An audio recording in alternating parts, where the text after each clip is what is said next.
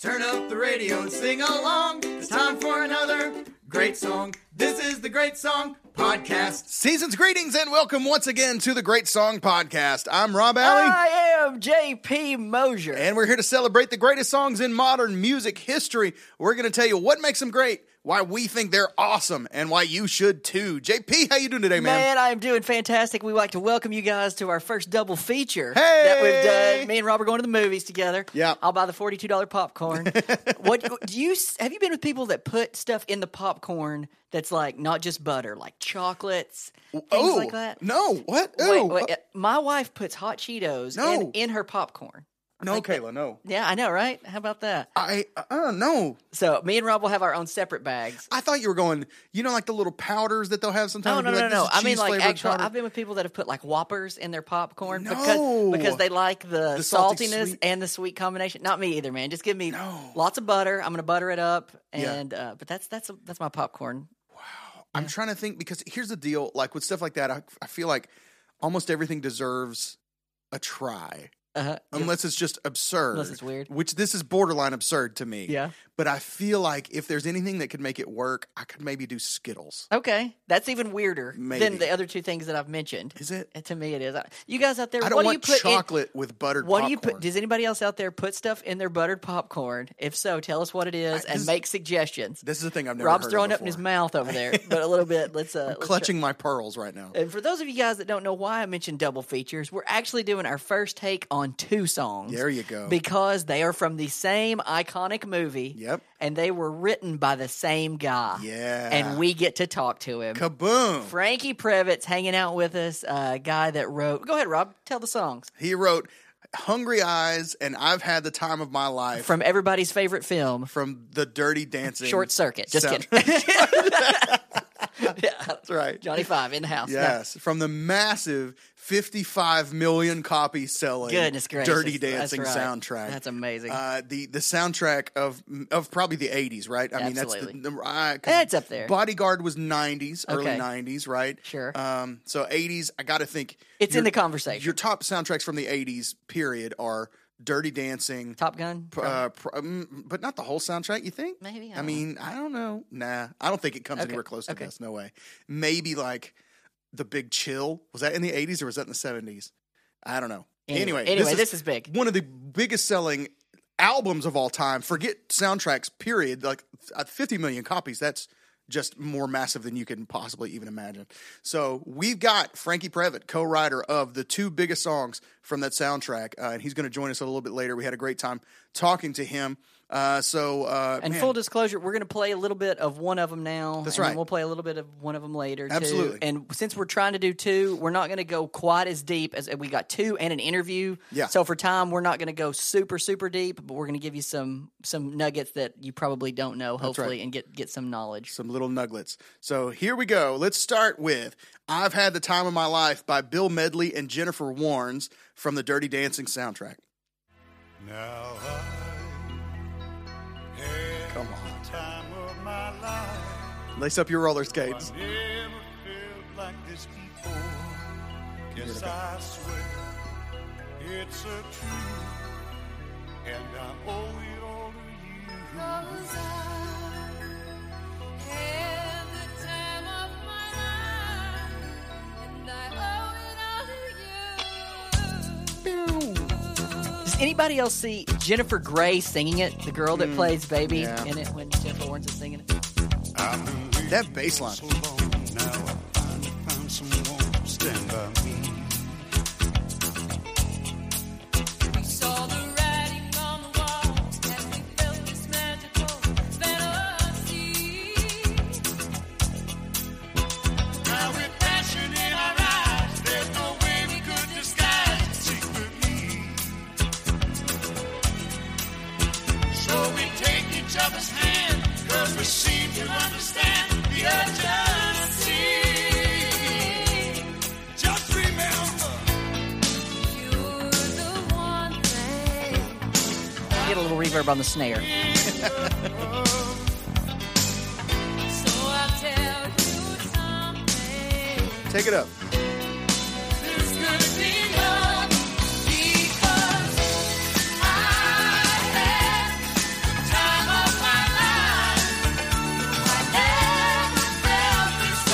just talked to the dude that wrote this. I know, right?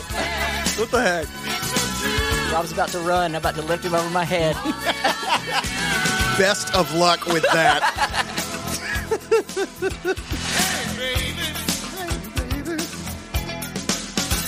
Come on. This is one of the most feel-good songs ever written. Do you know what I'm saying? Absolutely. This song is a mood changer. You know? Like, seriously, this song could end wars, I think, if used properly. You know what I'm saying? That's good. I really do. I've Had the Time of My Life by Bill Medley and Jennifer Warnes from the Dirty Dancing soundtrack. That's 1987. It went number 1 on the Billboard Hot 100, number 1 on the Billboard Adult Contemporary chart, and it charted twice in the UK, number 6 upon its initial release, and then back on the charts at number 8 in 1991 when the movie hit mainstream TV in the UK. It just blew up all over again. It won the 1987 Academy Award for Best Original Song.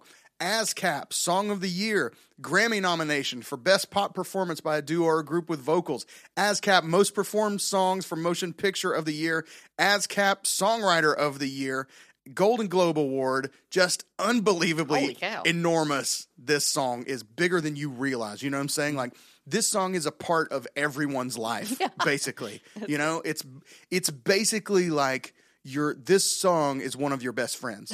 You know what I'm saying? Like, childhood friend. Yeah, if you were a child in the 80s, this song is one of your best friends, period. That's good. It's an all-time smash. In fact, You take this song to Pizza Hut with you after the game. Yeah. Oh my gosh, that's perfect, dude. That is perfect. Yes, absolutely. In fact, this song introduced me to a list I didn't even know about. The ASCAP Top 100 Songs, a playlist of the top 100 songs based on ASCAP's historical data. I don't know exactly what that means, but ASCAP covers performance rights. They're a performance rights organization. They cover performance rights and usage for radio, publishing, film, TV, and live performance for the last 100-plus years. So that data set is pretty expansive. For example, taking all things into account, the number 1 performed song in all of history would be Happy Birthday? Yes, Oh it's my Happy gosh. Birthday. How about that? Yeah. It's Happy Birthday to you. I was just thinking about can't Pizza Hut 87. I can't believe you pulled that out. I It's have no Happy idea. Birthday. That's not a song that you think about like, but it was written by real people. You know what I mean? Yeah, it's and the family that wrote it, they get royalties when it's used in movies, TV shows, whatever. And that's why, by the way, when you go to a lot of restaurants and stuff, they don't sing Happy Birthday. They make up their own little Happy Birthday song because if you sing Happy Birthday, you're supposed to pay for it. How about that? So there you go. Happy birthday. We're so glad you came. Happy birthday from the Shoney's game. There you or go. whatever. Yeah, that's- exactly. that's wild. I also imagine this ASCAP Top 100 songs, these would be the top songs associated probably, I guess, with ASCAP writers, right? So like as opposed to songs written purely by writers associated with other performance rights organizations like BMI or CSAC. I'm an ASCAP man myself. All my stuff is ASCAP. So that's Blue Socrates Music is my publishing company. There you go. Anyway, Time of My Life is number 15 on that list of the Goodness ASCAP gracious. Top 100 songs. It's a huge song with a lifespan that cannot be overstated. By the way, that list is actually in playlist form on Spotify. Oh, cool. You can go and just search the ASCAP 100. It's all one. So they one play word, no whose spaces. version of Happy Birthday do they play? It's I looked it up and I can't remember. It's okay. Yeah, but it's on there at number 1. From the original Shoney's gang. That's right. Singing Happy Birthday. And yet, this song does not appear On the list. on the Billboard All-Time Oh 600. my goodness. That is the wildest This list, is so dude. weird. Wildest list doesn't appear. For those of y'all that are just joining us from this, Yes. we reference this list a lot. Yeah. What's on there, It's- what should not be on there. It seems wildly inconsistent what's on it and what isn't. If we don't have time to explain the list now, but in our Mariah Carey episode from season 5, we went into kind of an in-depth explanation of this list because we got some information. So if you want to hear more about it, check out the Mariah Carey episode where we talked about it kind of in depth. But I'm still going to point out when there's a huge song like this that's not on it, that's just egregious. You know what I mean? But you know what though? It's not. You know what though? I mean, why should it be? You know what I'm saying? It's not exactly "Live Your Life" by T.I.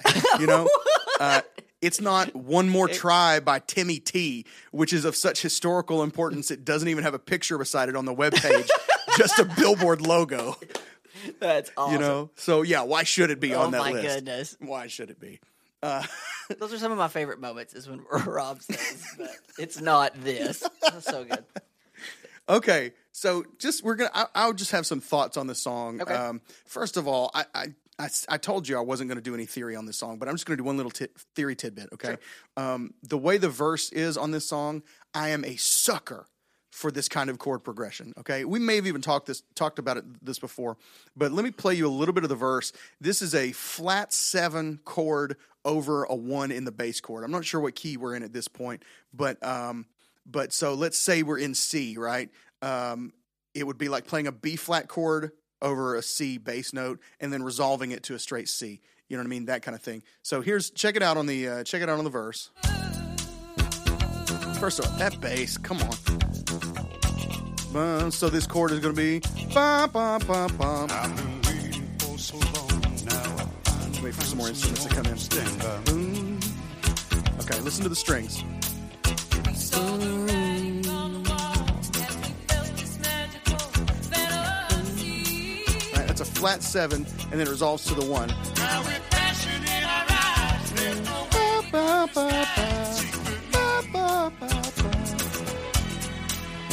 so we take each other's hand. Anyway, It's the Don't Let the Sun Go Down on Me extremes chord. yeah, I just love good. that. So you get me immediately when you throw those chords in good. there. So and then this song is, I believe I've probably said a couple times that we've covered a song that perfectly encapsulates the 80s.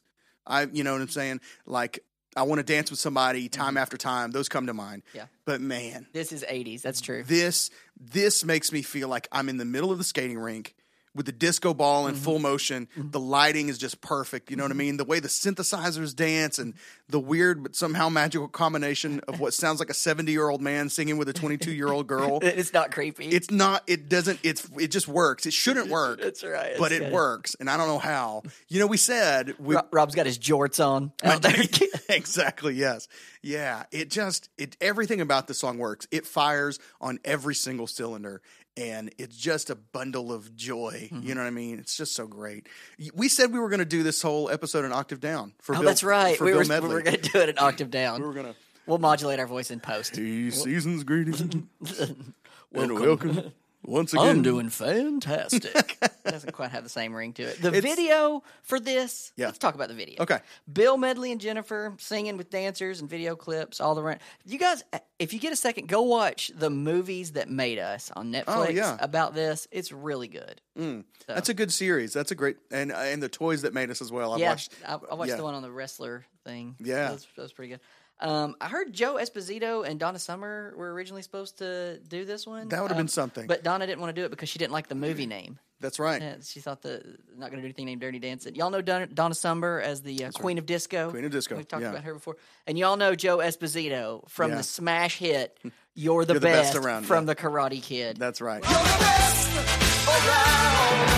Nothing's gonna ever keep you down. You're the best around. And nothing's gonna ever keep you down. You're the best around. Nothing's gonna ever keep you down. The most simply written lyric ever. That's right. That is Joe quote Bean Esposito Oh, I didn't know as that. it's listed in iTunes. Here's the thing about Esposito. I'm not sure he could have pulled the song off. I don't think it would have worked. Oh, it's he could different. have, It's he different. could have sung it, but he sings on that chorus. I mean, no offense, but this is going to be offensive. He sings like, you know when people sing where their eyes are just wide open. Because they're aware so hard of how high they're singing, you know what I mean? That it's like, I've got to open every orifice to get this note out, you know what I'm saying? The guy from Montgomery Gentry, just sings like, this is killing me. And that's how I imagine Joe Esposito singing that song. This is 1 minute I wish that we were video advertising. Rob's eyes, guys. It's amazing. He sounds like he's singing with his eyes wide open, Yeah. just going, you know what? I just got to record this one time and then it lives forever. That's right. You know what I'm saying? We've all done that. Like, if I can hit this note just once on record, I'll be an infamy. then I go on record of having sung this note. That's what it sounds like to me. I'm not sure he carries this song the same way that true. Bill Medley does. That's good.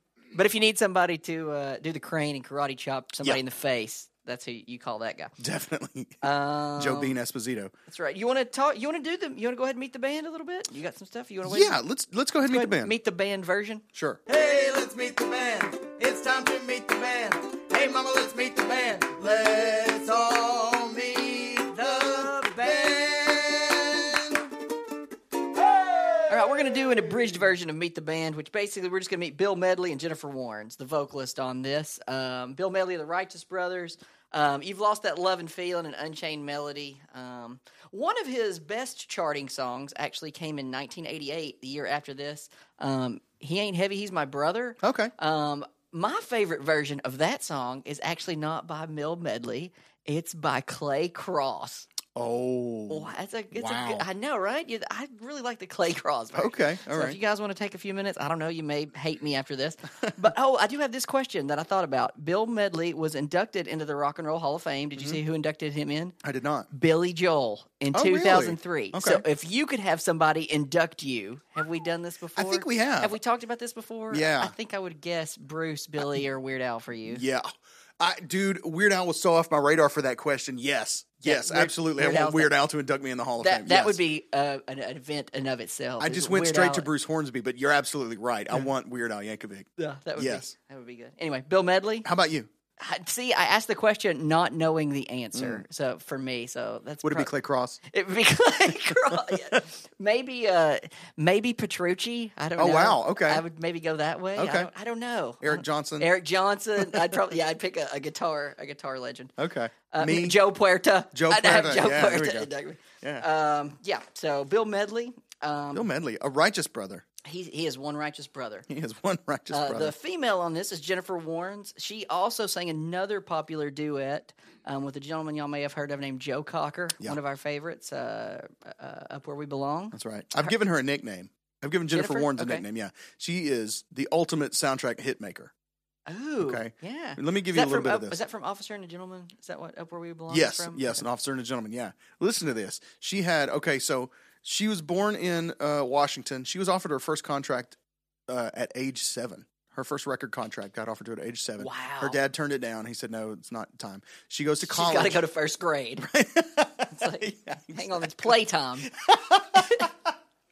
My Little Pony's on. When that's off, When it's we'll off, entertain we'll it. talk. So she goes to college on an opera scholarship. Okay. Wow. She's just got a voice. Yeah. Her whole life, she just got a voice. She recorded several albums in the mid-'70s. She tours and arranges with Leonard Cohen, becomes their lifelong friends like to this day. Yeah, And then her breakthrough comes in 1977. She has her breakthrough hit called "The Right Time of the Night," which was, I would have sworn to you, was Anne Murray. Yeah, it's country twangy. Yeah, It doesn't it's sound country. at all like the same person that sings this song. Yeah, exactly. It sounds like a Let me different play you a little bit. Just hit we'll hit the chorus. This is "Right Time of the Night," and I remembered this song. I had no idea this was her though. It just sounds so.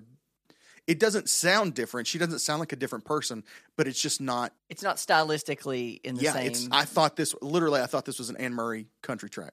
I mean, at the best, it's like Eagles, Poco, something, Let me get the chorus. It's the right time of the night. The stars are waking above. It's the right time of the night. Making love. She's wearing a completely different dress in this recording than she would in the other one. Yeah. It's completely stylistically different, just everything. You know what though? I got to be honest. I was watching the video for Time of My Life doing prep work, and my wife walks by, and I said, "Will you just take a look at her hair for me, Jennifer Warnes' hair?" I said, "This is not the haircut that I expected the woman who sings this song to have." That's good. Does it make sense? good. Like, That's well said. It's like she's kind of she just kind of looks like a school teacher. You know what I mean? From the 80s. Mm-hmm. Like, it was not what I expected. You know what I mean? But anyway, okay, so 1977, that's her breakthrough hit. Then, this is what happens, okay? This is why she's the ultimate soundtrack hit maker. In 1979, she sings the song It Goes Like It Goes for the movie Norma Ray, which wins an Oscar for Best Original Song, okay? Boom, 1979. 1981, she sings the song One More Hour for the movie Ragtime. Gets an Oscar nomination for Best Original Song. 1982, Up Where We Belong with Joe Cocker for An Officer and a Gentleman. Wins an Oscar for Best Original Song, a Golden Globe, a Grammy, and goes number 1. And then 1987, she sings I've Had the Time of My Life for Dirty Dancing. Goodness gracious. Another Oscar win for Best If Original you're making Song. a movie, call this. You call Jennifer Warnes. call her. I mean, and I bet that's why she gets the phone call for this song. You know what I'm three saying? for three. Yeah, That's, that's right. play the odds. At that point, it's just like, is there something magical about her? Does she have powers? You know what I mean? That we're just not aware of. Like, what is it? Because it's you trade for Shaq. Yeah. I mean, you really You do. Exactly. You make the trade, man. Oh, by the way, she also recorded one of the great TV theme songs ever with B.J. Thomas. That's right. The theme song to Growing Pains. Oh, yeah. As Long as We've Got Each Other. More on that later. How about that? Teaser among So teasers. basically, if you want a memorable voice for your multimedia presentation of any kind, you call Jennifer Warnes. You need a great jingle for your TV commercial? Call Jennifer Warnes. You need a really fantastic PowerPoint for your next work presentation? You call Jennifer Warnes, okay? Nice. That's awesome. Side note, by the way, Bill Medley recorded the theme song to the Growing Pains spinoff, Just the 10 of Us. Oh, I did You not remember know Just that. the 10 of Us? I don't. See if you remember this song. I remembered it immediately when it started playing, but I couldn't have called it before. Life is a race and I Wait till it gets to the chorus. can win it, 'cause I'm learning the rules. Awful. It's about the basketball coach. If I can stay on know this at all. ball, take it minute by minute, I'll just not make the Hall of Fame. What can I say?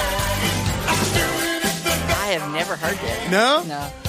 I guess I was watching Hanging with Mr. Cooper, some Bill- other basketball show. Bill Kirchenbauer. It's the basketball coach from Growing Pains and his wife, and they have it's eight kids, I guess. I have And, never. Sorry, I missed that one. He had like 4 teenage daughters, like Okay. teenage to 20-year-old daughters. I had crushes on all of them. It was that's probably why I That's watched why the you show. watched it, Like, not yeah. because of that killer theme song. No, Okay, this is voted in the top 10 best duets of all time. Okay. So I'll give. Do you know? Guess what number 1 is as voted? Voted Is on it, by Americans. By Americans. By Americans. Is it Islands in the Stream? It's not. It's "Endless Love" by Lionel Richie okay. and Diana Ross. Diana Ross. Okay, yeah, what are you gonna do? That's Okay. voted number 1. Okay. Islands in the Stream's a good one though. That's it in a the top good- 10? Good contender. I didn't write down the top 10. I Oh, wrote okay. down 1. Oh, and how dare you. I know, right? That's Sorry, so disappointing. Totally your thing. So then I just started thinking about my favorites. Did you think of any? I'll throw out some best and favorites. I'll give a little bit of Yeah. I'll give you one or two to kind Yeah, of get going. yeah. You're the one that I want's up there. Oh, I do know Boo. Reunited was number 3. Okay. Peaches and Herb, which Peaches, we covered yeah. earlier this season. I did remember seeing that one in the Okay. list. One of my favorites that did not make the list, probably won't make any kind of list like this, but I love is "Easy Lover" by Phil Collins. Oh yeah. Do you and know the other guy that does it? It's know his name? yeah, doggone it, Philip I do. Bailey? Yeah, Philip Bailey. Okay, Yeah. I thought maybe Philip I had wrong because then I went, wait, is it Phil and Philip? Yeah, okay, Easy Lover. Play a little Easy Lover just for a second. absolutely, anytime.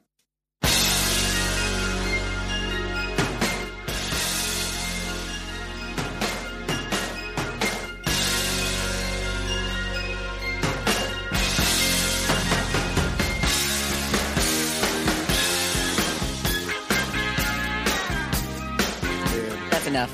Oh, Yeah, my right. goodness, I'm in. So I'm good. hooked right I there. love it. So good. Don't even have to get to the vocals. Me and Rob were joking or talking as it was playing. He's like, "I'm going to blow your mind." I was like, "Is it the Martin Miller version?" He's like, "Yes." Yes. So you guys Yeah. want to go check out the Martin Miller cover of Easy Lover. Man, It's it's so so good. good. With other what's his guitar name player. from Snarky Puppy?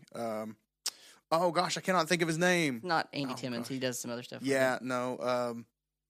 Poots. I can't think of it. Rob Doesn't will matter. think of it here in a minute. Doesn't matter. Ebony and Ivory. Oh, okay. Is, Solid. I didn't. It was in the list, but I don't remember where. That's McCartney and Stevie. Okay. And then I've got a follow up to this real quick. How about what's the Say. Yeah. Say is a Michael Jackson McCartney one. Yeah. Mhm. My favorite Michael Jackson one is not that one though. It would not be Is on it The list. Girl Is Mine? It's I Just Can't Stop Loving You. Oh, with Syed and great Garrett. one. Oh man. My favorite Michael Jackson duet is the one from Bad that everybody hates. with Stevie Wonder. Oh, yeah, you talked Just to- Friends. yeah, Just Good Just Friends. Friends. Yeah. Let me go back to the Ebony and Ivory thing because I want to introduce you guys to an artist that me and Rob have been talking about a little bit later that I was like, I got a story I got to share with you later. It's about this guy. So Ebony and Ivory comes out. It's Stevie Wonder, Paul McCartney. Yeah. Well, then Stevie's got a tour with that. So obviously McCartney's not going to tour with him. Right. So the guy that he has tour with him on that tour is a guy named John Gibson. Oh. Who I am now hooked on. I want you guys to hear a little bit of, we're going to play a little bit of Friend in You. Wow. Just so that you can hear the guy that toured opposite Stevie for this tour when Ebony and Ivory was out. Wow, that's crazy. I did not know that he toured. Yep, he toured With with Stevie. Yep, and see if you guys think he resembles Stevie. That's what at I all. always thought, just like, yeah, he got signed, you know what I mean? Like, so he was like a Christian gospel artist. Yep. And, you know, we did a whole episode on like Christian artists sound-alikes. If you like this, you will like this. Exactly. And so that was always my assumption with him, but he legit got recognized by Stevie as someone worthy Yeah, of like and he hanging toured with alongside him. He was the Wow. he was the white guy in Ebony and Ivory's touring. Wow. So play a little so y'all can hear This is who some we're talking about. Friend in You by John Gibson. One of my favorites. It immediately sounds like a Stevie Wonder song. Life has got you down. It's like yes. Let's listen to the to get to the chorus. There's Just so you can hear a little nothing bit. Take a anyone few can seconds do for you guys. but turn it around. You wanted to be free. If you're not careful, this song will get you in a corner. Oh This yeah. song will catch you off guard if you're not Was careful. misery. 'Cause life don't love you when you're holding on, or after you let go. So what's it matter who you are or what you do? And this it turns real quick right here. Yeah. Baby, I know you wanna end it all. What? But please, before you do, my friend, I know what you've gone through, but Jesus died for you. So keep in mind, Come on. that all, though your heart is blue, let it break in two, and you will find a friend that lives in you. You could go your whole life and think that was Stevie Wonder. Exactly. You know what I mean? So I'm glad. Hopefully, we could introduce you guys to somebody that maybe you didn't know. If it was just me and you, we would do a whole episode on that song. Yeah. But we actually have people who listen Who to the listen show to the show, now yeah, who I would was go, like- who the crap is John No- Gibson? nobody cares Why? about Yeah, that. what is but that? Thank John Gibson's mom may listen, but that would be about But it. like before we got any listeners, you know what I mean? Like season 1, episode 4. Yeah, like yeah, we could have done we that can follow song. But up now. the Frampton episode with the John Gibson thing. Yeah. By the way, the picture, the cover to that album by John Gibson, we're way off track here, but the cover to that album, Frankie Previte's waiting around like, what in the world are these guys talking about? but the cover is him basically doing like a high school, photography studio shot with it sitting backwards on a chair, but it's not even a cool chair. It's like your grandmother's kitchen chair. It's awful. You know what I'm saying? And he's in a suit. He's got the hand on the chin. And it's just he just looks like the whitest dude ever. Yeah. And then the first song on that album is called Yamo Be There. Uh-huh. YAHMOBTHERE. Yeah. Appropriate much. And then the second song features MC Hammer. That's right. I told Rob this is the song. I discovered this. This is the song that MC Hammer first calls himself MC Hammer. Crazy. And talking from about breaking down a wall. from there, he's MC Hammer. That's it, man. And he was MC Hammer from there. That's So, nuts. There you go. Anyway, a little All right, side. cool. Maybe we'll just release this last 6 minutes as a side As a episode sidebar on for more, go John to this, Gibson. Yeah, Yeah. go to this part now. It's in there. One more thought on I've had the time of my life, going back to what we actually came to talk about. So here's what I'm going to say, and I kind of want to take this at face value. I don't mean any insult to anyone, okay? But I'm just going to say this. The people who sang this song shouldn't have sung this song. Like, it should have been a guy and a girl roughly the same age as the protagonists of the movie, right? Mm-hmm. You know what I'm saying? Like, it should have been somebody younger. And with movie songs, you always hear about studio execs and producers butting in with opinions about who should sing it, and their suggestions are always stupid and out of touch. But you know what? By golly, they nailed this. Yeah. I don't know why this works. This should not work. These people should not have sung this song, but it works. Medley and Warrens killed this song, and there was no good reason for that to happen. Bill Medley was 40 when he sang this song, and that's not like old, but he's not 40 in the same way that like Adam Levine is 40. You know what I'm saying? He's not 40. He's in the an same- old 40. Yeah. He's an He's old not 40. like Nick Carter is 40. Oh, my gosh. You know what I'm saying? But Bill Medley was 40. You know what I'm saying? Yeah. He was always, he was one of the Righteous Brothers, and they were always old. They always started made old. music. That's Yeah. right, You know what I'm that's saying? true. I don't know. It's part of it's his voice, but it just stylistically, Righteous Brothers music has always felt like old guys. That's to right. me. He was a grandfather at like 20, probably, Right, and then he's yes. still a grandfather at 40. Yes. And then as exactly. And Jennifer Warnes was 33, okay, but which is obviously not old by any means, but she's not 33 in the same way that like Kesha is 33. Oh my gosh. You know what I'm saying? This is Blake Lively is 33. This just confirms my feeling, by the way, that people just used to be older. Like that's true. You know what I'm saying? right. Like, it just people say 40 is the new 30, that kind of thing. 40 as and a joke, 87 is like but- 60 in 2020. I mean, really, people feel better about people make people feel better about aging. They say 40 is the new 30, that kind of thing. But man, I think it's true. I think life just used to age people faster. Maybe it's because we're in our upper 30s and we're just telling ourselves this. Maybe Maybe like, so. what are these old guys talking about? Maybe so. Maybe so. But that brings me to a question for the listeners, okay? If you're listening, if this song was being redone in 2020, okay, with a male singer in his early 40s and a female in her early 30s, Who do you do? Yeah. who would it be and who should it be? Let's not answer and let's Yeah. hear what they say. No, That's let us good. know, okay? I like that. Man in his early 40s, woman in her early 30s, right now to do this song, who should it be? Singing a song for teenagers to dance to. That's right. That's right. Exactly. Hit us up on Twitter and Instagram at Great Song Pod. Let us know your thoughts. Find us on the Facebook group, facebook.com/groups/Great Song Pod, or you can just search for great songs and the great people who love them greatly. Let us know who you think sings this song now. Who, first of all, who should, and then who does the studio override your decision and make Trumpet. you go, yeah, and who ends up singing it. Okay. Boom. Let's go That's to got us Hungry covered Eyes. on I've had the time of my life. Now, let's take a listen to Hungry Eyes, the second song of our coverage, and then we're going to talk to Franke Previte, the guy who wrote both of them. So now let's take a listen to Hungry Eyes by Eric Carmen.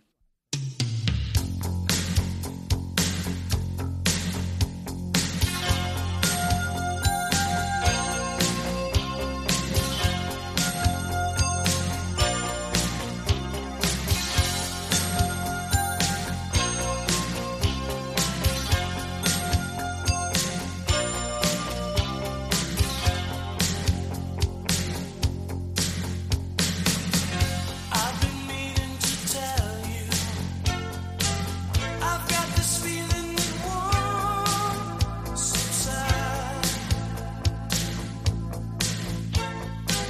I look at you and I fantasize. You're mine tonight. Now I've got you in my sights. With these hungry eyes, one look at you and I can't disguise. I've got hungry eyes. I feel the magic between you and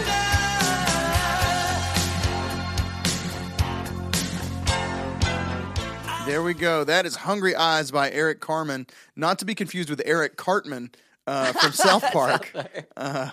That would be a whole different version and probably not sound nearly as good, I imagine. That's Hungry Eyes by Eric Carmen as part 2 of our Dirty Dancing double feature, written by Franke Previte and John DiNicola.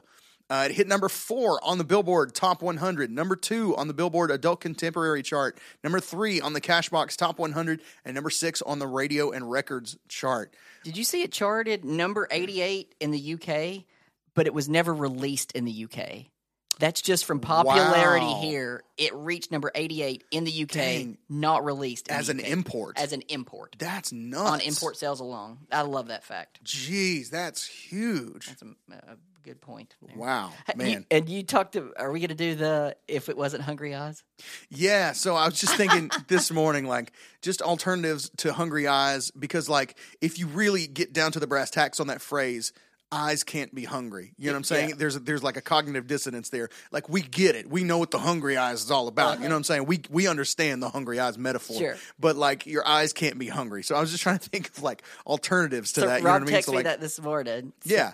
So it's like, what could you have? Sleepy teeth. Oh, okay. See, I did Hungry Everything. That's how I heard it. So I was like, how do I do this? So I did Hungry Nose, and I'll Okay. tell you, and I did Hungry Toes, and I'll explain them. So they're both bad. Hungry Nose is like you're wearing your mask because we're in the middle of COVID, Okay. and you see somebody hot, and you breathe in your nose, and it catches in your nostrils.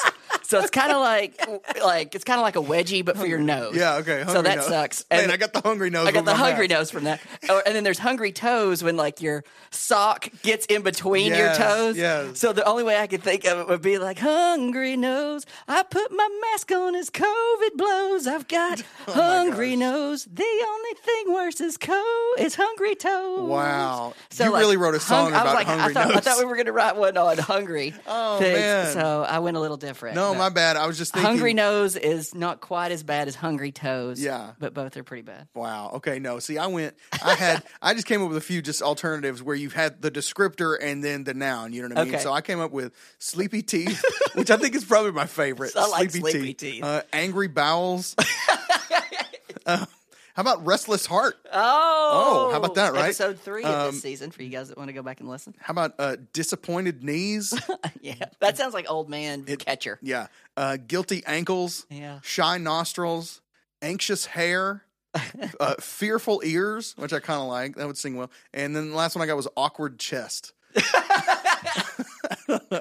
I think Sleepy Teeth is my Sleepy favorite. though. Teeth. Sleepy Teeth sounds like a band. I was just thinking that it could easily be a band name, Sleepy Teeth.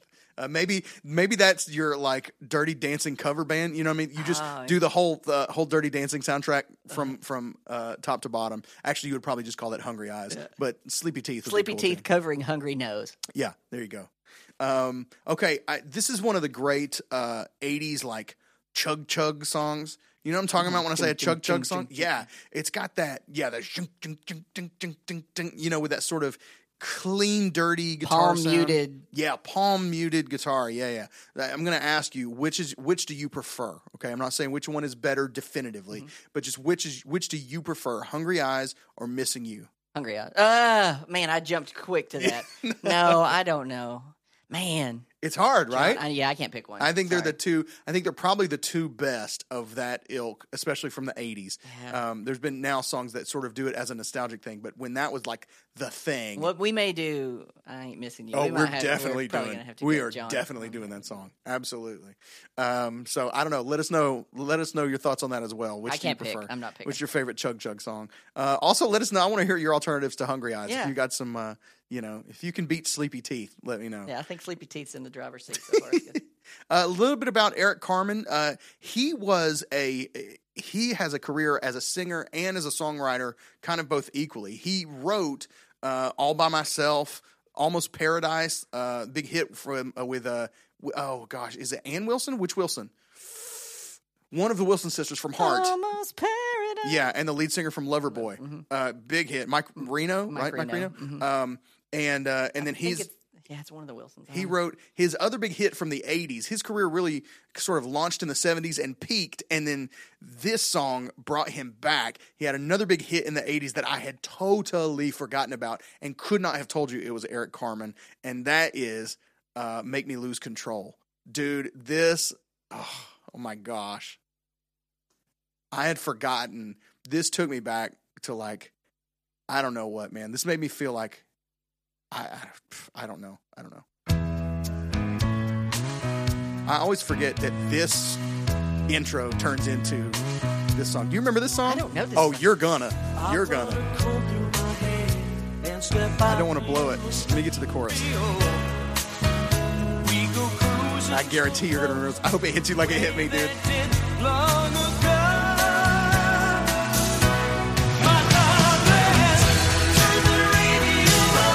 Oh, yeah.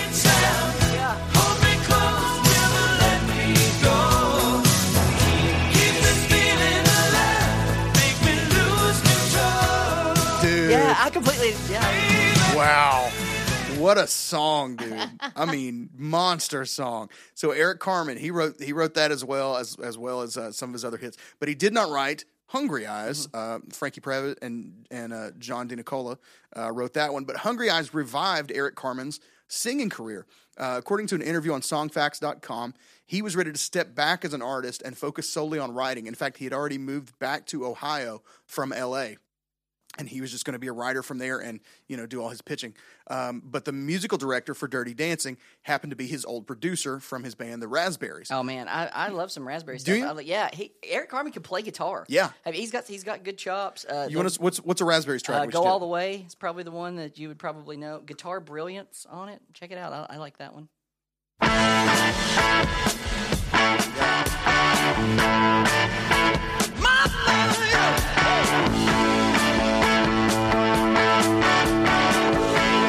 This is the song I was listening to some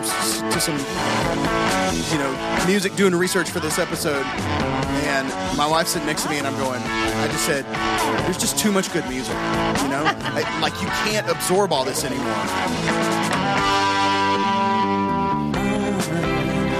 Yeah, cool song, dude. Cool song.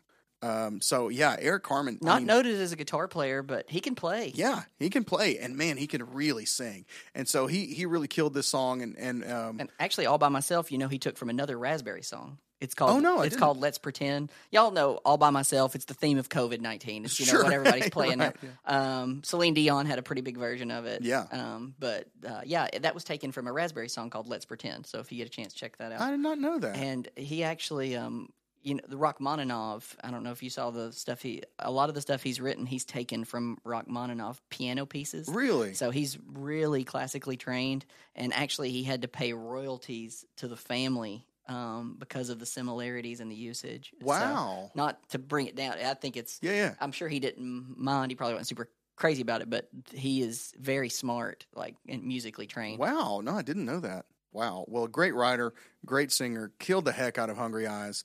My last real note on Hungry Eyes is the bells on they're in the intro, but also in the chorus. They're just only in the 80s, and now as kind of a nostalgic thing, you get them in some like gospel music and that kind of thing. But these bells at the beginning, dude, are everything. And actually made me want to call back. Here they are on Hungry Eyes.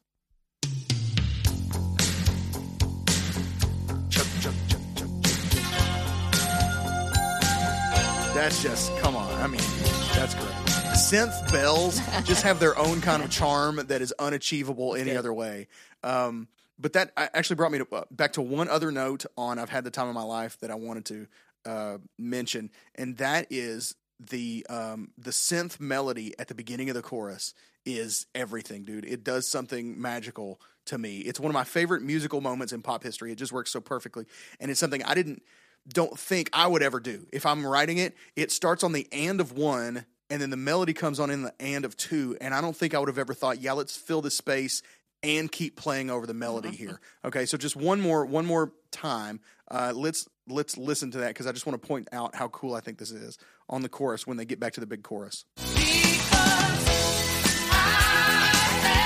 Right? That ding ding ding ding ding ding. It's going over the lyrics and everything. Never really noticed it. So much Really? stuff going on. Oh man, it lifts the whole chorus for me. You know what I mean? So this is playing over the end sequence of Dirty Dancing, and I just think why don't we let Frankie Previte tell the rest of the story? Really fascinating story about his original version and how it ties in. So let's go now. Let's go on. We're going to meet Frankie Previte. Thanks you guys for listening. We'll catch you again on the other side of the interview. Hope you enjoy this interview with Frankie Previte, co-writer of I've Had the Time of My Life and Hungry Eyes from the Dirty Dancing soundtrack. We'll be back. This is the Great Song Podcast. Ladies and gentlemen, as promised, we are here with the co-writer of both I've Had the Time of My Life and Hungry Eyes. Frankie Previte is joining us today on the podcast. Thank you so much for joining us, Frankie. Thank you guys for having me, Robin, JP. Thanks a lot, buddy.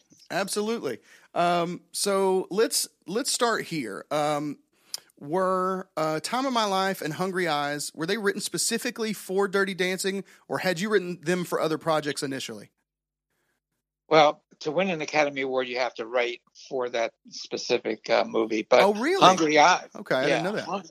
Yeah, Hungry Eyes was actually on my demo reel. Frankie and the Knockouts got sold from Millennium Records to MCA Records, who totally dropped the ball. They wanted us to change our sound and sound more like Night Ranger, which radio wasn't ready for. And and they had Night Ranger on their label. Go figure. Weird. So they kind of dropped us, and 2 years later, I'm writing songs trying to get another record deal, and I wrote "Hungry Eyes," which every label in America and the world passed on. Nobody heard that song as a hit record. And then out of the blue, 2 years later, the guy that shut his label, Jimmy Einer, called me and said he had this little movie. And I told him, Jimmy, man, I am working my tail off, and I really don't have time to write anything for your little movie. He goes, make time. This is going to change it's going to change your life. I'm like, hey, right? You shut your label 2 years ago. I'm thinking this. You're going to change my life. So he goes, no, I got a good feeling about this movie. And I go, all right, Jimmy, what's the name of the movie? And he says proudly, Dirty Dancing. And I'm thinking, I put my hand on my forehead and I'm going, Jesus, Jimmy's doing porn. I'm thinking he's doing a porn flick. And he said, no, this is a good little movie. And he gives me like a 5-minute description, tells me the song has to be 7 minutes long. So I'm thinking, MacArthur Park, I got to write MacArthur Park. And so I called John DiNicola, who I wrote Hungry Eyes with, and told him what had happened. And he sent me a track. And I said, John, before you send me the track, I said, let's start the song up front with the chorus in halftime and then hit the verse, we'll double time it. So he sends me the track on the Garden State Parkway, exit 140. I'm taking this cassette in 1987, shoving it into my dashboard. And I'm listening. I'm going, in and I'm of my life, in and I'm of my life. What the hell am I saying? And I'm scribbling time of my life on an envelope, not really knowing what this movie is about. And seriously, the man upstairs wrote the song because I had no clue, And I, was like, I was blessed. I was blessed to have, written a song that changed my life.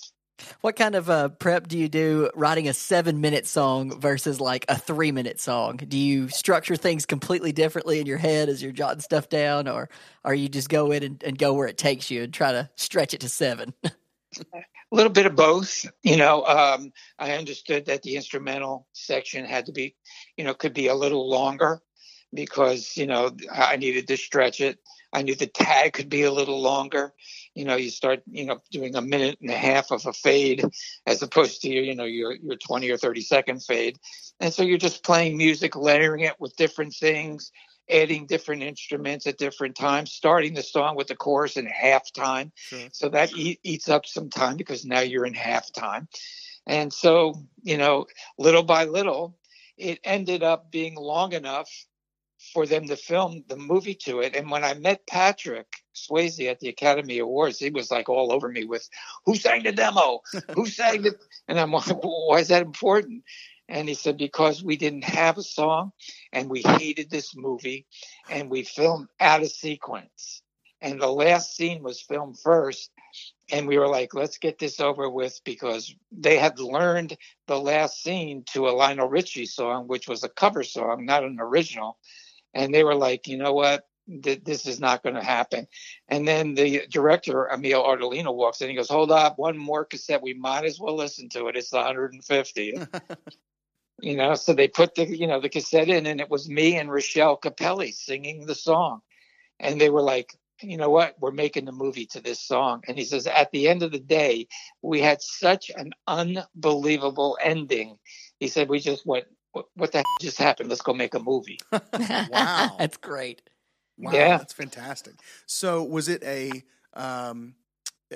movie studio decision, a record label decision in other words, why didn't they just use your demo since they loved it? Obviously they loved it. What was the reasoning then for them to go and get, other singers to sing it? Good question. And still today, you could talk to Eleanor Bergstein, who wrote Dirty Dancing, and she'll say to you, I love Bill and Jennifer's rendition, but I'm still never over that demo. I love the way you and Rochelle sang it. So, yeah, that's great that, we could have sung it. But to have Bill Medley, a Righteous Brothers, sing my song, that was like a mentor of mine growing up, listening to, wanting to be a blue-eyed soul singer. And then you got to figure the genius of taking a voice that was popular back in the 60s and putting it into a contemporary song, which was the thread of taking that music and giving it the reminiscence of being back in the 60s. I thought that was genius. Yeah, and I heard it took a little convincing for Bill to even do another duet because he'd been doing so much of that. Yeah, he was done. He said, "I'm not doing any more duets. I'm done with duets." And he says, second of all, listen to this guy. He's like way up there. How am I going to hit those notes? And they said, Bill, drop it an octave and try it. You're afraid to tell. Oh. Really interesting. Yeah. And now that your original demo can now be heard, right, on the re-release of the original 1981 Frankie and the Knockouts album. Is that correct? Well, the Hungry Eyes can now. Time of My Life and Hungry Eyes. I did a little campaign, and I'm doing a campaign with Pancreatic Cancer Action Network in Patrick Swayze's honor. And I take those demos and I sell them on my Facebook page called Dirty Dancing Demos, real creative. To the point. And I give all that money to pancreatic cancer in his memory. So I've raised $25,000-$30,000 selling those demos. That's fantastic. Yeah. That's fantastic. Yeah. So everybody listening, you can go to Dirty Dancing Demos Facebook page and get your hands on the original demos for this. That was Swayze's favorite version of the, and many people's favorite version of the song. And you can take a listen to Frankie's original version of both this and Hungry Eyes, and you can support pancreatic cancer research at the same time. So make sure you do that. And while we're talking about sort of charitable ventures, let's talk about One World, our song 2020 project. Tell us a little bit about the song and what it's doing, and then we got to talk a little bit about the American-Soviet arts exchange trip that it was kind of born out of. Sure. Well, that is all one kind of conversation. One World is the name of the song, but the website is oneworldoursong.com. And what that's all about is after winning the Academy Award in 1988, 25 American songwriters were chosen to represent the United States and write with the top Russian songwriters. So Barry Mann, Mike Stoller, Cyndi Lauper, Desmond Child, Diane Warren, 25 of us went to Moscow and we wrote with 25, Russian counterparts. So while we were there for 9 days, we wrote 50 songs. Wow. Yeah. And, at the end of that 9 week, Columbia Records actually put that summit on along with BMI, which is, ASCAP BMI. Mm-hmm. And so we got back home. Columbia picked out of the 50, 10 songs. And I was lucky enough that they picked 2 of the songs that I wrote there. One was with Pamela Philip Olin, is an American songwriter who wrote with Frank Sinatra. For Frank Sinatra, wrote for Whitney Houston and Aretha Franklin and tons of people, hit records galore.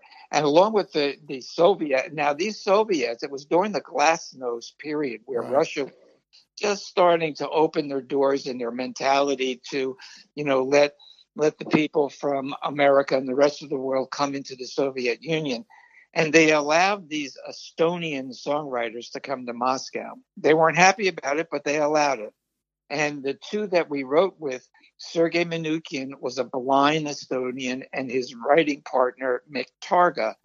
So us 4 wrote this song, One World, that Columbia Records decided they were going to record and have Earth, Wind, and Fire record it. Wow. So back in 1989 now, Earth, Wind & Fire does a version of One World. And Columbia Records, there was a little bit of a change of regime, and the new regime was like, well, that's the old regime's project, and they shelved it. Nothing happened with that record. And so many years later, I'm doing interviews with people like you guys on the radio, and they are talking about the tragedy of, what's going to happen to musicians in America and how it's affecting America. And I go, wait. this is not only affecting America, this is around the world. We are officially one world. Yeah. And this like light bulb went off, and I was like, you know what? I got a song I can help, like I did with Time of My Life and Hungry Eyes for pancreatic cancer. So I started calling around, finding different foundations, the Musicians Foundation, the Artists Fund, the First Responders Children's Fund. And now that's a fund that when the first responders get hurt and they can't afford to give their child an education or feed them or house them, this organization does that. They step up and they make sure the children of first responders are taken care of. And then right before we're getting ready to release the new version, because we re-recorded the song, and I'll tell you all about that because there's some really Grammy award-winning songwriters on this song. Right before we're going to get ready to release it, we thought, you know what? The picture that we're painting really isn't completed. So we thought about the social injustice that was going on in America, and we added the NAACP. So we have those four charities. And so in knowing that, you know, we needed to change some of the lyrics, I called Pamela, and she said, let's rewrite the second verse. And I have this guy, John Gilliton, who wrote New Attitude for Patti LaBelle, and he's a great songwriter, a producer. And so we talked to John. He goes, I'm in. I'll do a track. Let's start getting singers and people on this track. So Michael Mayo, who sings with Herbie Hancock, and Ellis Hall, the original lead singer from Tower of Power. I don't know if you guys remember Tower of Power. Absolutely. Yeah.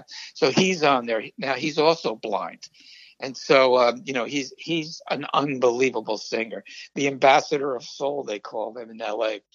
And then, let's see, Renee Martin is on there. Who else is on there?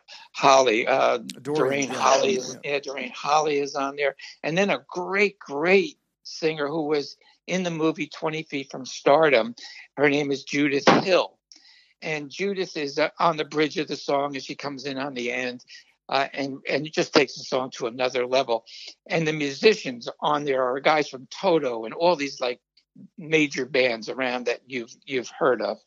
And so when John started sending me the track, I was like, John, I was going to go out and get like major stars, but these people, they're unbelievable. And you know what? They're doing it pro bono. They're doing it to help their brethren, you know? Yeah. And they're on some heroes just like, you know, the rest of the people out there trying to help. So we call them the Voices for One World. And right now, Voices One World is hit the Billboard charts. It's number 35 with a bullet. Outstanding. That's awesome. Oh, that's great. Yeah. That's great. On the AC charts, yeah. I love that. I love that you're doing something to, you know, you're literally putting your money where your mouth is with this, and I think that's great. If you're listening, you can go to oneworldoursong.com and you can click the donate now button, and you can see he's got pictures of everybody he's just talking about. A lot of the people he mentioned, you can see them and get their bios and information on all these, and then you can hit donate now, get a copy of the song, and choose the charity that you want to donate to. I do have a follow-up question on you talked about the original that came out in 1990 on the Music Speaks Louder Than Words album. It's for those of y'all that haven't heard out there, it's Maurice and Philip kind of going back and forth, like you mentioned, from Earth, Wind, and Fire. I heard a rumor. I don't know if this is true. Maybe you can click. Do you know, did Jennifer Love Hewitt sing background vocals on that? Not on that, but I believe on the original demo that Ellis Hall, when we first got back, we had to do a demo so Columbia could hear the song, and we had a children's choir come in, and she was on that. She sang on that. But you know, just to add to what you guys are talking about, going to the website after you donate, and it could be anything that you can afford. You get a free download of the song. So I'm giving the song away. Right. Once you donate, you get the song for free. And you can go to Spotify, and you can go to iTunes, and you can go to Amazon, and all of those streamings. And every time the song is played on the radio, that's a donation.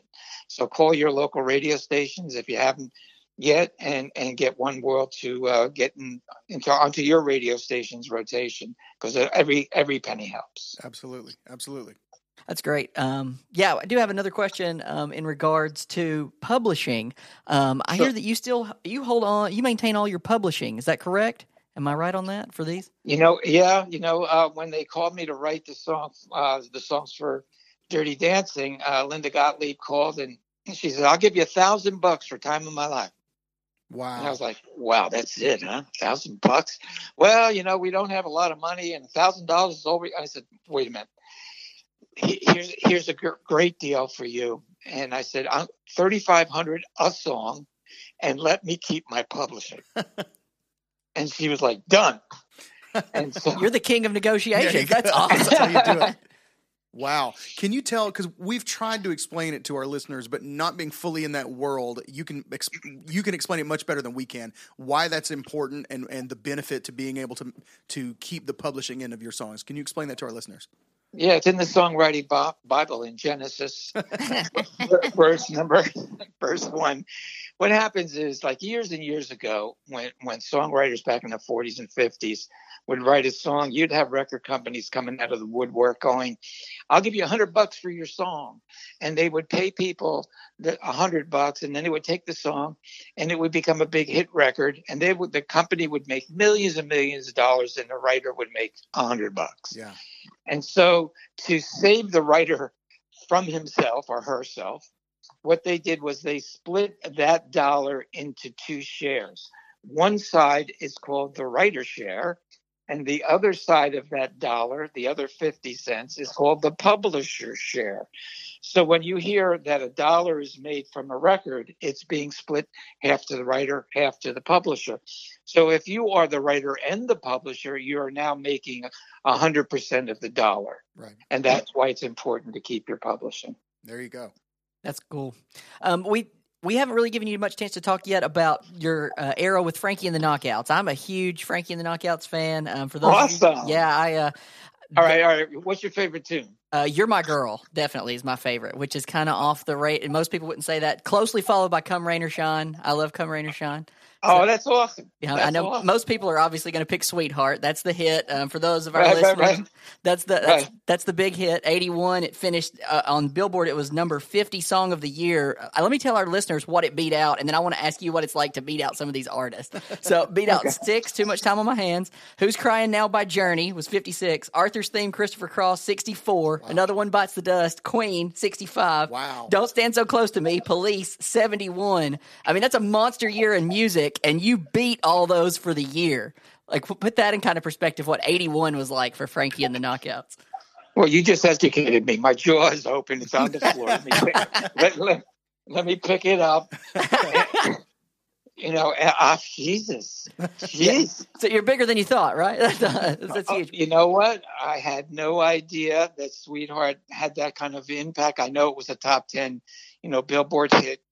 I had no idea. Yeah, finished number 50 for the year. Well, that shows how humble you are, because most people that would ask would be like, "Yeah, I love beating the Police out."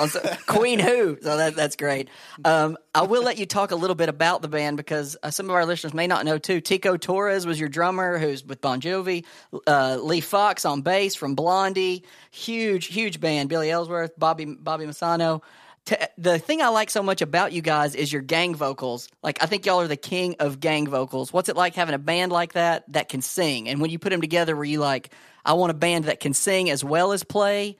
Talk a little bit about on the formation of Frankie and the Knockouts. Yeah, the formation of that band, because I come from, my dad was an opera singer, number one. So for me, it was always about, vocals and harmonies. And, I was in groups, a cappella groups when I was younger. And so I was always into harmonies. And I, joined a band back in the 70s called Bull Angus, which was on Mercury Records. And we toured with Rod Stewart and Deep Purple and Fleetwood Mac. And we played some really big festivals with like 300,000 people. That was a riff rock band, really hard, heavy riff I rock. enjoy it. Yeah. Me and Rob, we pre-gamed before to listen to. Yeah, it's good stuff. Definitely. Yeah, and so that band had so much energy that when you performed, it wasn't about thinking about how to perform. That you let the music kick your and just take you from one side of the stage to the other. And so when I left that band, when it broke up, I came home and I got sounded by Buddha Records and Tony Camillo, who produced Gladys Knight, Midnight Train to Georgia, about being an R&B singer. Well, I was coming out of this heavy band with shrapnel wounds. I had, and so I had to go take voice lessons again in New York, and I started, writing R&B songs with Bobby Feldman and Jimmy Vivino. And, so I started recording for Tony Camillo, but I just wasn't getting the same energy and vibe of, playing rock and roll. And so I called up Billy Elwer, the guitar player from Bull Angus, and I said, let's get together and let's write some Blue-Eyed Soul rock and roll songs. So I can croon and chirp a little bit, but you can, and you can put some energy behind it. So that's the formation. The two that started Frankie and the Knockouts was Billy and I, and then Billy brought in Blake Levinson, the keyboard player, and then we started writing together. And a guy named Bert Padell, who was the accountant for the stars, Madonna, and just tons of people, Luther Vandross. He did in 2 weeks what I couldn't do in 2 years, selling cars out of my driveway so I could write songs. He got me a record deal with Millennium Records. So when I met Jimmy Heiner, he said to me, "You got a band?" There was no band. It was me and Billy and Blake. And I'm like, "Yeah, we got a band." It kicks, That's awesome. So he's like, "Well, if you can write 3 more songs as good as these, I'll give you a record deal." So obviously I wrote She's a Runner. I wrote You're My Girl. And I wrote one more song, Annie Goes Hollywood, off the first record. And he gives us the deal. And the day we're going to record, I walk in and I said, "I have one more song." And he goes, "Okay, play it for me. What's the title?" And I said, "It's called Sweetheart." Yeah. And he goes, "All right, play it." And he listens. He goes, "Listen, I'm not going to tell you it could be a hit record, but it's really, really pop, and radio's going to, pin you as a rock band. I mean, as a pop band, not a rock band." And he goes, "Are you sure you want to put that bullet in the gun?" And I said, "Load the gun." You're like, I'll take that gun all the way to the bank, right? Yeah, we'll deal with it later. But you know what the good thing is? I have the Frankie and the Knockouts complete collection out right now. And to do that record, I told Friday Music, I said, if I can do this record, which will get the third album out there, but let me put a bunch of live Frankie and the Knockout tracks so people can hear Sweetheart and Without You and the songs like a rock and roll band plays them. Yeah. Because when you first play them, you learn them with the band, you don't have that same energy. Or when you play it out, all of a sudden, let's change this chord, let's do these kicks, we can open the song up here. Yeah. There's all of a sudden the song takes on a new life, an energy that you didn't record. Absolutely. So those songs are on there. Plus there's 11 unreleased demos from 1974 from Bull Angus to R&B songs on Buddha to songs up to Academy Award and beyond. So they're all on that Frankie and the Knockouts complete collection that's out on Friday Music. Very cool. If you're listening, go check that out. I was surprised by the Bull Angus stuff. I was not ready for it. So I hit play on some of the Bull Angus stuff and I was like, whoa, like I added it. I got it immediately, downloaded it. You know what I mean? I'm going to be taking that in over the next few weeks for sure. So I really enjoyed Awesome. that. I want to ask you a question about writing and co-writing. What's the difference between writing with someone you already know, like John DiNicola, who you've been, collaborating with for years in the Knockouts already, and then you end up writing these 2 songs for the Dirty Dancing song track with him as well.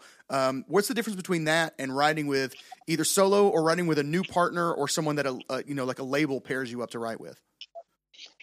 It's obviously different because when you're writing with somebody that they get what you're all about and how you write. So if I'm to write with John DiNicola or somebody that I write with, they're playing chords and I'm jamming melody, and I hear the melody for the chorus going somewhere different than the chords that he's playing. I just said, stop when it hits the chorus. Let me sing you where I think it should go. and then he'll stop playing, and then I'll start singing, and he'll start putting chords around, where my melody is. Is that the chord? No, put a 7. No, change that. Just make it a stock chord. And so you work out different when you're working with somebody for the first time. You're hoping that there's a chemistry, right, that you have, and sometimes there is, and sometimes you walk away with nothing, and that's just how it is. And if the seed is planted and you water it and it grows, then you start to nurture a song. Outstanding. I like that. What advice would you give as someone who's written on your own and obviously collaborated with many people? What advice would you give? One thing somebody can walk in a room with if they're writing with somebody new for the first time. What's one thing that you would tell that person? Make the person that you're writing with better. Interesting. Make them a better songwriter by what you can enhance and bring to the table. That's great. Because what you bring and it inspires them will cause them to bring something back to you. I'll tie in. You've made us better simply by being here and hanging out with us. Absolutely. So we've enjoyed. You've made our podcast better. Getting to spend some time with you, Frankie. I have one question. So obviously, Will I Am and the Black Eyed Peas, they sampled one of your songs. Was he on your radar? How did that come about? How did that work out? Where I know he sampled you guys. Did he just call you up and be like, "Hey, can I borrow this?" Yeah, it wasn't really a sample. What they did was they actually sang the chorus. I didn't sample, something from a song. But I got a call from, my administrator who said, Will I Am wants me to give you a shout. They're using "Time of My Life," the chorus, but they're putting their own take on it in the verses. And so here's 3 titles. And Will wants you to pick out a title. Interesting. So I'm looking at the titles and I see "The Dirty Bit," and I'm like, okay, that's as close as we're getting, So I'm thinking the dirty bit is like something dirty, and it really is. It's like when you're doing digital files and you're editing, the files that you don't use, you're throwing away, are called the dirty bits. Oh, how about that? Learn something new today. Yeah. Wow. There you are, making us better again, Frankie. Thank you. Well, it made me better because I didn't know what I was talking about. That's outstanding. Okay, so we got 2 more questions, and we're gonna cut you free. So obviously, we're talking in this episode about your 2 songs from the Dirty Dancing soundtrack, one of the biggest soundtracks of all time, and most beloved ever. What other movie is out there that you go, man, I would have loved to have been on that soundtrack? Well, I watched a movie last night that Patrick Swayze was in. Obviously, Ghost. And it just, every time that movie comes on, it brings a tear to your eye, and that's Bill Medley. No, Bill Medley tie in there. That's right. Yeah. And Bill Medley just, to have Bill Medley on anything, have him breathe on one of your songs is an honor. So, and hearing those songs, and I think it was Bobby Hatfield that was singing Unchained Melody. Was that the song in there? I think so, yeah. Yep. Yeah. And I'm trying to think of, there's tons of great, Footloose and all those kind of songs that are connected to movies. The Bee Gees. What was that movie the Bee Gees? Saturday Night Fever. Yeah. Right. So those are great movies that were kind of cultural changing movies. Yeah. And so if you're going to do it, you might as well aim for the stars, Sure. and have a song in a movie that, I was so lucky that, the album from Dirty Dancing sold 55 million records. Good So, heavens. that's a stupid amount of records. That is a stupid That's a amount of lot. records. All right, one last question, Frankie, and then we'll let you enjoy your day. We ask this to everybody. So you're on tour by yourself, solo project, Frankie and the Knockouts, whoever. You're on tour and you go into a gas station. What is your gas station snack food of choice? And while you're thinking of your answer, I'll give you mine just so you can think for a minute. I get a Three Musketeers bar because when I was growing up, my mom would say you could get any candy bar you want, and it's the most ounces, and they're all about the same amount of money, so she'd say you can pick whatever you want. So I'd get a Three Musketeers bar. What do you get in a gas station, Frankie, when you're on tour? Without hesitation, peanut shoes. There we go. Peanut shoes. I like the confidence in the answer. That is that's a selling point right there. You had me out the gate. That's car salesman extravaganza. When you're selling from your front yard, you're like you're buying the Ford Pinto. You're in my driveway. That's awesome. That's Peanut great. shoes. Excellent. Great answer. Thank you so much, Frank. This has been a lot of fun. Hope you had a good time. Thank you for having me, man. You know, it was really my pleasure. This is the Great Song Podcast. All right, guys. That was a lot of fun. Yeah. That was wonderful. I Thank really you, enjoyed that Frankie, for interview. hanging out with us. We know this episode's gone longer than most, but we do want to talk a little bit about the movie. Double feature. It's a double feature. Have you ever gone to a double feature at an actual movie theater? I've gone to a double feature at the drive-in. Does Okay. that count? Sure, yeah, that Okay, counts. so yeah. that's- I only went once. No, I've been twice. I went to see, this is stupid. I went to see Groundhog Day in theaters and National Lampoon's Loaded Weapon 1. Do you remember that with Yes. with Samuel L. Jackson Yeah. and Charlie Sheen? and No, he's in Emilio. part two. Yeah, Emilio Emilio Estevez Estevez. is the Yeah, first one, yeah. So that was that, and then if this counts, I saw Batman Begins and was so blown away. I immediately just went and bought another ticket and watched it again. Yeah. Double feature of the same Double movie. feature, same movie. Yeah. Yeah, the Groundhog Day feels like a double feature in and of its own because It's you've watched true. it so many times. Yeah. Like the same story. Yeah. Ned Ryerson. Okay, about Dirty Dancing. Yes. Really quick. I'll just give a quick edited for television version, edited for movie version. Patrick Swayze and Jennifer Grey. She plays Baby. It also has Wayne Knight as Stan. Y'all will know Wow. Wayne Knight as Newman. Newman. Mainly from Seinfeld, and Nedry from Jurassic right. Park. My favorite fact about Wayne Knight in relation to Jurassic Park is he was the first cast member that Spielberg cast. He saw him in a movie called Basic Instinct. I think it's a Michael Douglas movie, if I'm not mistaken. And he's like, I want that guy in my next movie. That's wild. And so he cast Nedry first in Jurassic Park. Wow. So yeah. Okay. Not- Win your trivia night with that one. Yeah, I know. Wayne Knight also married his makeup artist on Seinfeld. Okay. Wow. And they got married at Kramer, Michael Richards' house.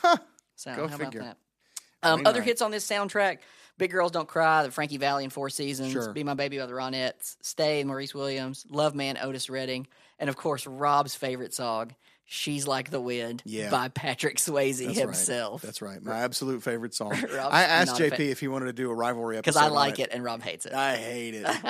It does nothing for me at all, man. Reach number 3 on Billboard. How about that? All right, good Good- for that. good for Patrick. Rest in peace, all that stuff, right? Go buy the song, support the pancreatic cancer research. But just not your. I hate that song. Not your jam. I hate it. Nominated. Okay, Patrick Swayze. We're gonna do one. We try to do a game each episode. So we're gonna do a Yeah. Patrick Swayze game. Okay. Rob doesn't know what's coming. I'm gonna lose this. Patrick Swayze was nominated for 7 other awards for 7 different movies, like big movies Wow. in his tenure. I don't even think I can tell you 7 movies he was in. I was going to say, can you name the 7? Can you name any other movies by Patrick Swayze? Okay, all right. I mean, you've got Ghost, obviously. Ghost, that's Okay. one of them. Okay, so there's 7. Let's see how many Rob can get. Okay, so Ghost, Roadhouse. Roadhouse. Was he boom. not? Was that one of the ones? That was one of them. What was he nominated for in Roadhouse? It was. I mean, I don't know. Red Dawn.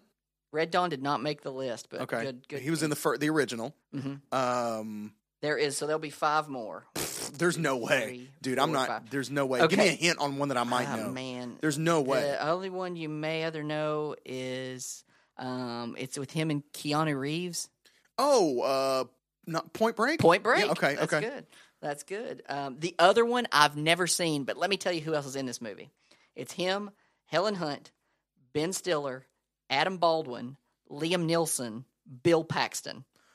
What is it? It's called Next of Kin. Wow. Never seen it. No clue. Apparently huge. I don't know how I missed it. The other ones that won, it won a Bravo Auto Award for something called Tiger Warsaw. I Okay. looked it up. It looks terrible.